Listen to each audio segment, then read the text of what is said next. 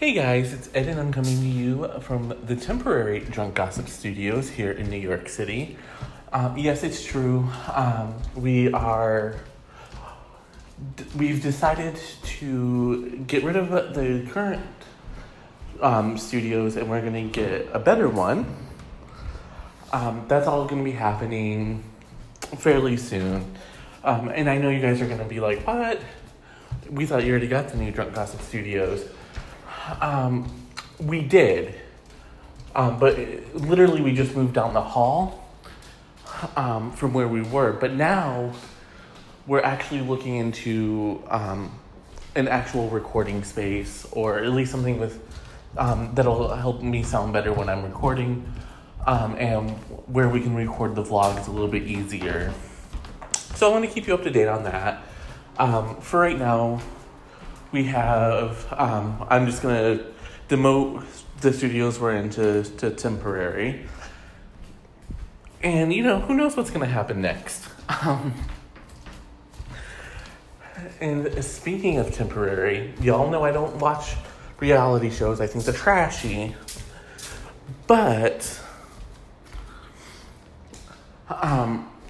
there was just some Real Housewives gossip that was too good to pass up. It comes to us courtesy of Dave. He's the one who kind of sparked my attention to it. So thank you, Dave. So first of all, Lisa Vanderpump skipped the Real Housewives of Beverly Hills reunion. And this is actually a really big deal. Without me mocking it or anything, this is a serious matter. The reunion shows are usually the highest rated of the season, and it helps set up the storylines for the next season. So Lisa Vanderpump skipping is sending a very clear sign that she's not expecting to be back for the next season. The only other housewife in Beverly Hills history who has skipped a reunion is Adrienne Maloof, and again, she was not invited back for any season thereafter. So that on its own is pretty big. But Lisa Vanderpump apparently is not content just to leave the feuding to her possibly former Real Housewives of Beverly Hills co-stars. She is taking her feuding across the country. Allegedly, she's feuding with Nene Leakes from Atlanta. Nene claims that she had the idea for Pump and Lisa Vanderpump stole it. I don't know. That one I kind of have a hard time believing or dealing with. Mostly because Pump is right in Vanderpump's wheelhouse. She's a restaurateur. Her spinoff show is Vanderpump Rules, which is based in a restaurant/bar. So, yeah. But we're going to look at her and Bethenny Frankel now. And this theory is almost a conspiracy theory, but it's really intriguing, to say the least. So, a fan theorized that Bethenny Frankel spoke with Lisa Rinna, one of Lisa Vanderpump's former co-stars, and said, "This is how you bring Lisa Vanderpump down." And they're citing an interview that Bethenny did with Andy Cohen. I Watch What Happens Live, where apparently she said to Lisa Vanderpump's co-stars, if you're going to aim for Lisa Vanderpump, you need to make sure you take her down completely. And so the whole theory hinges on the fact that Bethenny Frankel actually started this whole big feud between the Beverly Hills wives. And she allegedly was just stirring the pot. Now, that's probably not the case at all. Let's be real here. The truth of the matter is probably far more simple, and that Bethany has been a housewife for a very long time, and she knows how the game is played. And that's probably what she was advising the Beverly Hills housewives. Like, if you're going to take down an OG, you need to boom. But it doesn't appear as though it's going to affect Vanderpump much. Fans are still on her side mostly, and it appears at least as though it appears as though she is going to be sitting out the next season. There are some people who are also saying, hey, look, she lost her brother while this season was being filmed. That might have a lot to do with what's going on. And I think that's very much needs to be considered. And also, the ratings are going to tumble without Lisa Vanderpump. I'm going to go, and I'm going to be right back. And I'm back. So, I wanted to talk some Grey's Anatomy.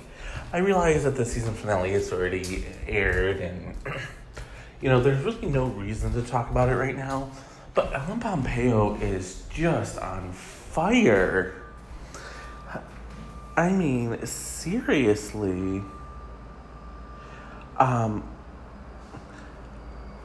Girlfriend is not holding back.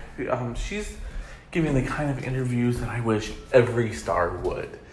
She's very candid, very in your face with it.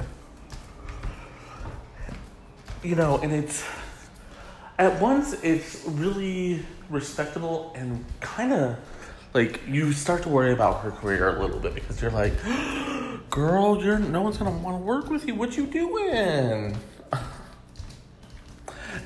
And yes, of course, I bring out my Detroit voice for that. But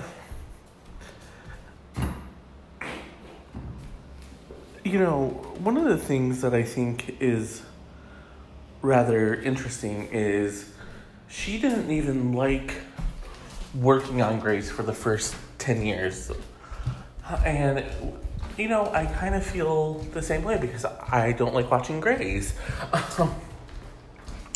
She says that for the first 10 years, it was very toxic, very,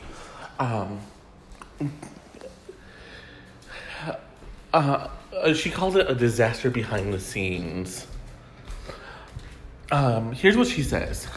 The first 10 years, we had serious culture issues, very bad behavior, really toxic work environment. But once I started having kids, it became no longer about me. I need to provide for my family. Which, whatever you think about Ellen Pompeo, I know some of you love her, some of you hate her.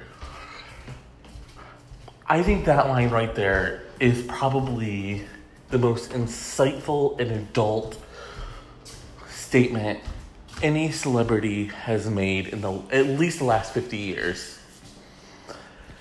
It would be easy for her to walk away. It would have been easy for her to walk away after 8 seasons, to be honest with you. There was nothing keeping her there. She had more than enough money. But she kept going because she wanted to keep providing for her family. And what a lot of these stars, including her former co-star Katherine Heigl, don't realize is TV success doesn't always translate to movie success, nor does it always translate to other TV success. Matthew Perry from Friends is a great example of this. His movie career is literally non-existent, and only one of his shows post Friends made it past season 2, and that was just barely. I think The Odd Couple, the second season was like 13 episodes, I think, and then the third season was 10 to 13 episodes. So Ellen Pompeo knows. But what's even more interesting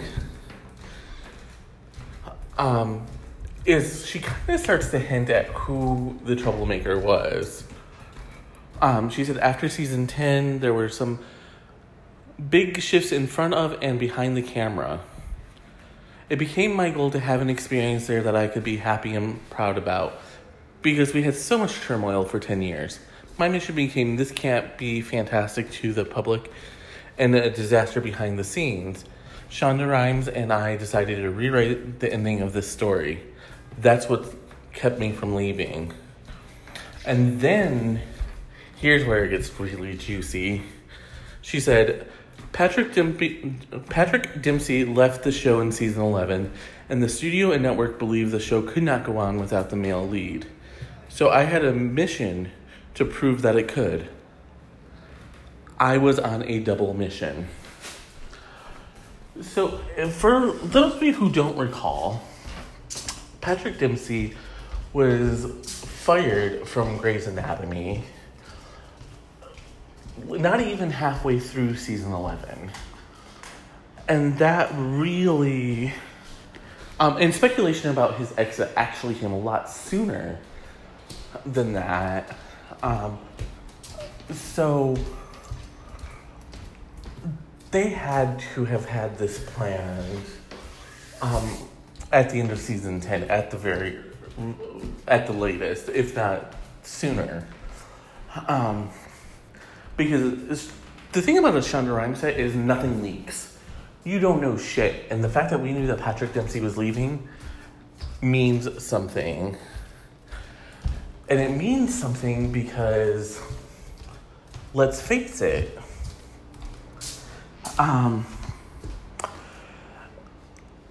when it's just one of those things where you just know. It would be like if I told you, oh, hey, the secret identity of the guy I like is, and then named him, you would know that there's something wrong, that there isn't something quite right about that, because I've never once said, the guy I like is blah. So, and it seems very odd that she would talk about how it was very toxic until season 10, and then how, it was her mission to prove that the show would live on without Patrick Dempsey and flourish, which it really has.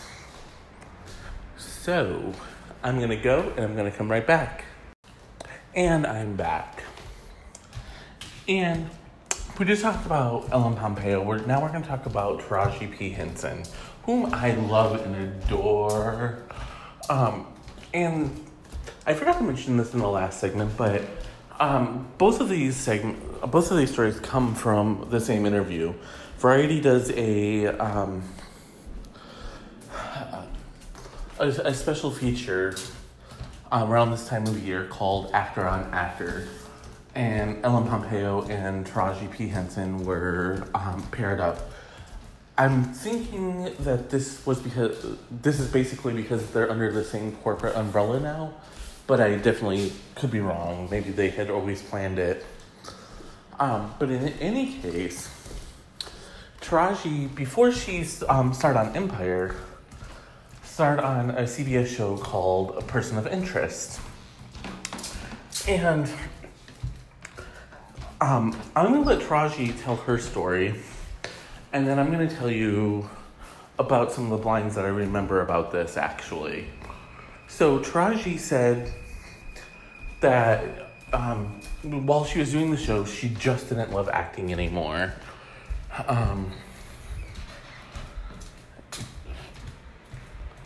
And she says, I had to leave a show before, and it was the most money I'd ever seen in my life, and I was so miserable. It was stealing my joy. I just remember praying to God, God, I'm not happy creatively. The next day I called the producer. He got it, and I walked away not even knowing where I was going. I ended up doing a play in Pasadena. And while as you'll see, as you hear, rather, she never named Person of Interest as a show. However, 2 weeks after she left Person of Interest, she booked a play called Above the Fold in the Pasadena's Playhouse. And she said, she goes on to talk a little bit about the play. She said, I didn't care about who was coming to the theater, executives or casting directors. It was about Taraji falling back in love with this craft. Fox had to woo me to do Empire. I wouldn't read the script. I was done with television. And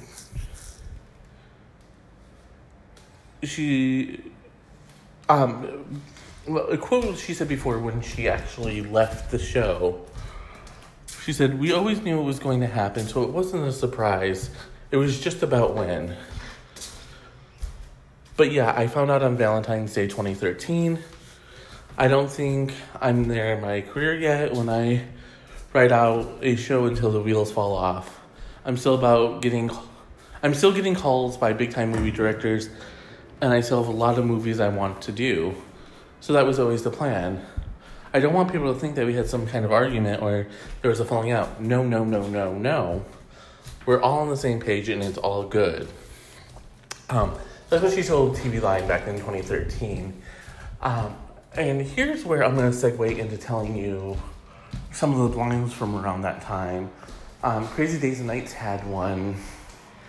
And again, I mean, this was 6 years ago, so I don't quite remember the exact, I don't remember the exact wording of the line, but basically there was a huge, she had a huge issue with the fact that CBS had put out a poster of the two men and left her completely out of it.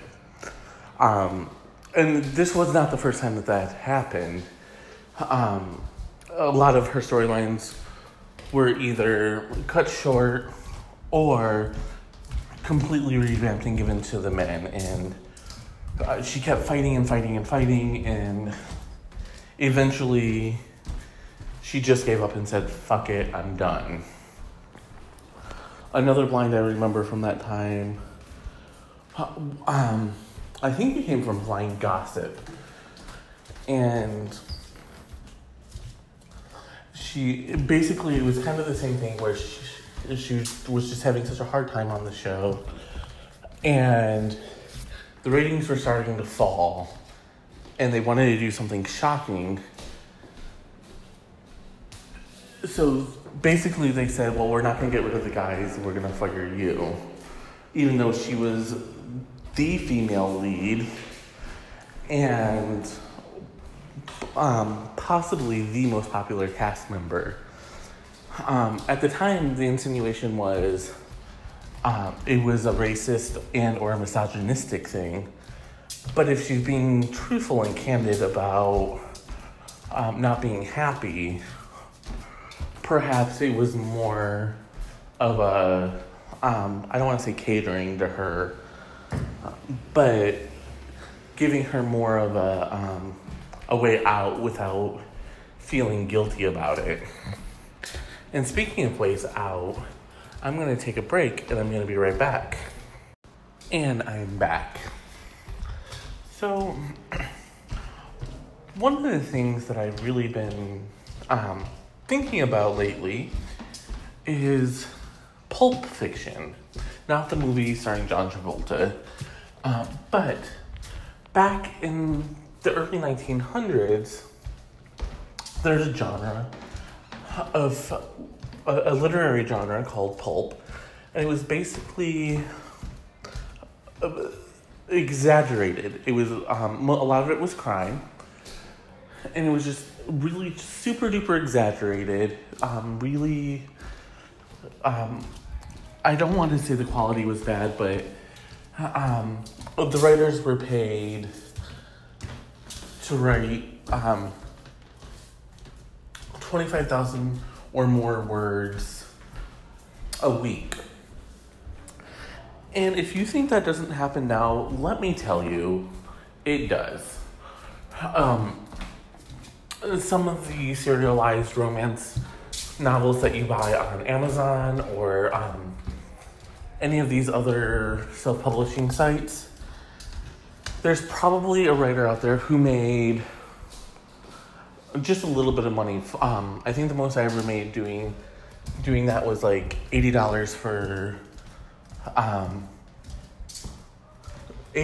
like 25,000 words. On Upwork, they really screw you. That's why I don't recommend it unless you have a client, like an ongoing client, and you're getting a decent wage. And truth be told, I made a lot of money doing it, but it's because I can write fast. And as I said before, I don't edit. I just write, and I'll go back and look for commas and things like that. But with pulp fiction, the more you could produce, the more you could make. So there were some writers getting really rich off of this idea of just mass producing these books. And again, we're kind of falling back into that same pattern now, where if you want to write a cozy mystery series, it's suggested that you have at least 5 or 6 books done and 3 or 4 in the hopper ready to publish, and you have to be ready to publish every 6 weeks. That seems a little excessive to me, but that's what a lot of people recommend. And the same thing with romance. So why am I talking about this? Well, y'all know I'm a big fan of Apple News Plus because I get to read all these magazines for free. Well, not for free, for $10 a month. I read my Entertainment Weekly, I read my People, and now they've added the writer to it. And so since I try to stay up in my industry and know what's going on, I was reading this article about pulp and how it's making a comeback. And, one of the things that Natalie said about my writing is it's very pulpy. Not in a negative way, but, my heroes are exaggerated, my villains are exaggerated, especially in one of the short stories I asked her to read. And, the twists are really outrageous. Given that I'm a soap opera fan, I don't think that should really shock anybody.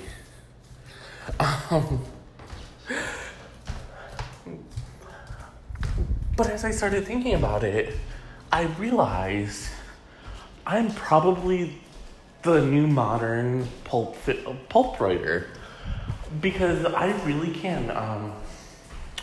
Meredith, who you guys will hopefully meet one day, if I can ever get her to co-host with me, Meredith is always amazed because my true crime articles, I just knock out of the park. They're 600-700 words and I can do 3 or 4 in a day. On top of writing my fiction and whatnot. One day during Shut Up and Write, which is one of the writing groups that I'm in charge of, I finished the complete first part of a serialized erotic novel. And it just blew her mind. And none of this is to brag, even though it sounds very braggy.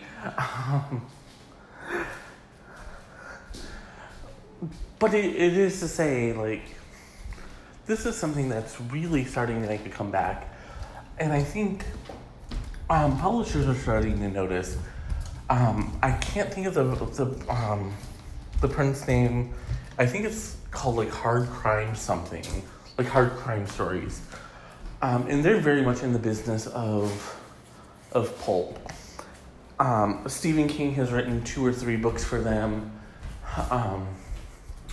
And a lot of the really big authors, but Stephen King is by far the most popular that's written for them. His book Joyland, which I think is becoming a movie or a TV series, was written for them. And, and I actually did read Joyland, just because I was really curious about it. And, it's very much what you would expect a pulp book to be. And so, as I read it, I started thinking, I could do this. And then Will and I were talking, and there's actually a sub-genre of pulp called train pulp.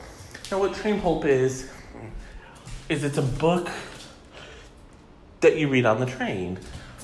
He mostly reads on his phone. And so when he's commuting in and out of the city, he'll read that. He'll read something. And so then I started thinking, well, I think that's a really interesting concept, to be honest with you. How do you know? How do you know what train pulp would be? How do you know what just regular pulp is? And is there a plain pulp? Is there and there is. Harlan Coben wrote,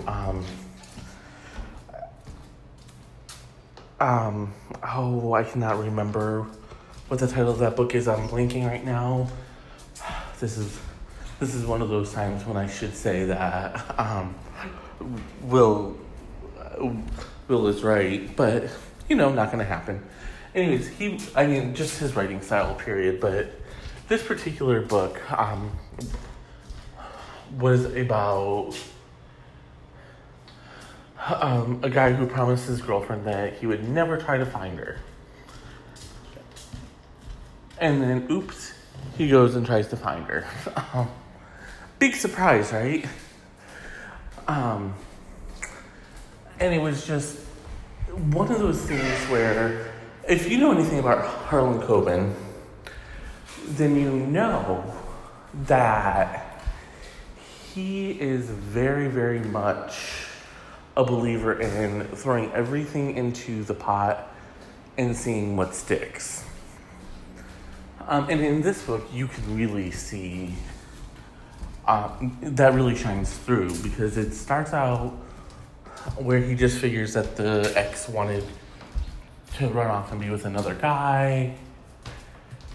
And then it kind of takes a left turn, and she was never married to the guy, and then he thinks it's a cult, and then he thinks it's this and that, and it's just this wild conspiracy ride. And this is no exaggeration. I started reading it on my flight. I was leaving San Diego, coming home to New York, and it was 400 or 500 pages. And in that 4-hour flight, I finished the entire book, because that's just how good it is. It really grabs you. And as I was thinking about it, I was like, yeah, this is very much pulp. This is probably the very definition of pulp. So, I'm going to go, and I'm going to come right back. And I'm back. And we're going to talk some Jussie Smollett now. And so one of the things that happened is Jussie Smollett's record has been unsealed thanks to a Freedom of Information Act request. And we're getting a treasure trove of the investigation and whatnot. That's including 2,000 pages of documents that were released earlier in June, or later in May, sorry. My mind's a little fuzzy right now. And then on June 5th, there was the 911 call that Frank Gatson made. Now, Frank Gatson is Jussie Smollett's creative manager. I don't know what kind of bougie shit that is, but that's what his is. And in the 911 call, it's a little interesting. There's one part that kind of is sketchy to me, but let's hear what he has to say. He said, I work with an artist. I really don't want to say his name, but he states that redaction. He went to Subway. He was walking by and somebody jumped him or something like that. And I just want to report it and make sure he's all right. And, okay, concerned friend, concerned, colleague, concerned manager, because he doesn't want his gravy train to dry out because whatever. I really couldn't think of what to say there, and it shows. But the money train, you don't want to derail that because he gets jumped or something. So, all right, that's all good. But here's the operator asked why Jussie didn't call himself. And he said he was cool. He didn't want me to call you guys. All right, so that's a little sketchy, okay? Let's be real here. I mean, I get it. Living in New York, you don't call the police for every little thing that happens. But if someone jumps you or tries to jump you, then yeah, you call the cops. I think I've told this story before. I was on the phone with one of my friends who had just broken up with his boyfriend, and I was walking, and so first of all, you guys need to know I'm a little bit clumsy, which I'm sure you've heard when I've stubbed my foot or something and I say fuck under my breath. So I felt something hit the back of my head, and I said, ow, I just hit my head on something. And my friend was like, dude, only you. And then that's when the guy said, give me your phone. And I kicked him in the balls, and I went running. I didn't know that there was actually 4 of them at the time. But my first instinct was to run, and then I went straight to the cops. And the cops were a little perturbed because I should have stayed there, but, you live and you learn.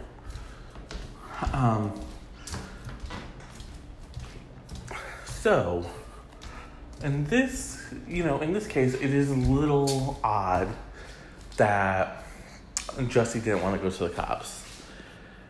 And then the operator said, the victim is the only one who can make a report. And Gatson said, he's definitely going to make the report. I'm going to make him make the report. And then he said that Jussie didn't need medical attention. He said, I think he's just startled. I'm scared, and I don't know what it is. They put a noose around his neck. They didn't do anything with it, but put it around his neck. That's pretty fucked up to me. Sorry for saying it like that. And the operator said she was going to alert the police, which she did. And here's where, okay, so the sketchy part is that Jussie didn't want to call the cops. I don't know, that just doesn't sit right with me. Neither does someone else making the 911 call. I know it happens sometimes, and especially if you're on the phone with someone and, you're being attacked, you may not always have the presence of mind to call the police or whatever. But there just seems to be, for me, there's a disconnect there, after my incident, I called Dave, I'm sobbing hysterically. I called my then boyfriend. I was sobbing hysterically. But never once did I ask them to call the cops for me. And without a doubt in my mind, both would have. Just because that's the type of men that they are. But in my mind, I had to be the one to do it because I had to be the one to relay the story because I had details that they wouldn't have. And that's why I'm really confused as to why Jesse had his manager call. You know what I mean? It doesn't make sense. And here's where it gets even more cloudy. So the operator had said that she was going to alert the police. And then 16 minutes later, Gadsden called back. And he said, I reported I've been waiting on the police. I thought they'd be here by now. And as soon as the cops showed up, Gadsden ended the call. So here's where I'm getting kind of confused. Jesse didn't want the cops called. Then Gadsden got impatient because the cops weren't there right when he wanted them to be there. Again, there's a huge disconnect. And maybe it's just me. Maybe there really is nothing sketchy. And I will be the first one to admit that there could be. This could all just be something in my mind or something that I'm overthinking. It wouldn't be the first time, and it definitely won't be the last time. However, I just really feel like there's something very, very sketchy about this whole thing where, how do you go from A to B? You know what I mean? Like, it doesn't really make any kind of sense to me. He doesn't want the cops called, but you call him anyways. You don't want medical attention or anything like that. But you want the cops to show up at the snap of your finger. And in a smaller town, maybe that could happen. But Chicago is like New York or any of the other big cities. The police are stretched thin as it is. And why are they going to rush to help somebody who clearly said that he doesn't want emergency help? Emergency help should be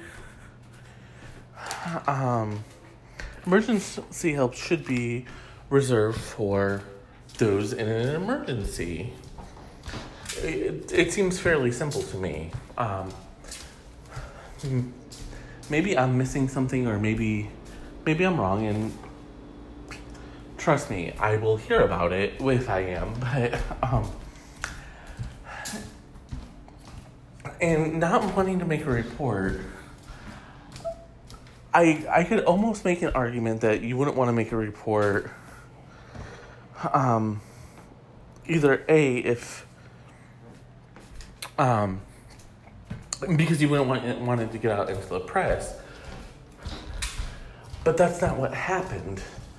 Jesse made sure it hit the press and blew up big, including doing the sit down with Robin Roberts before he was a suspect in allegedly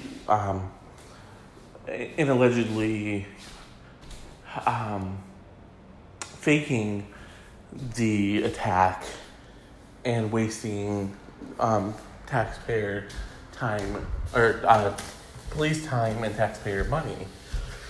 So I don't know.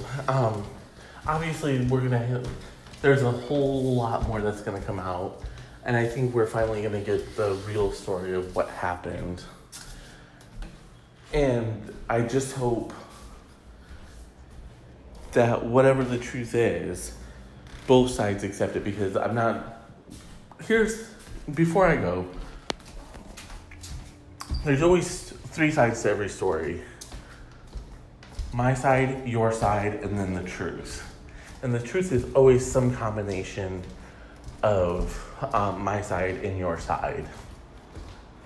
And that's just how it is. All right, thank you all so much for listening. As always, I'm gonna go, especially since the last two segments have totaled more than 20 minutes. Sorry. Thank you all so much for listening, for real though. And until next time, cheers.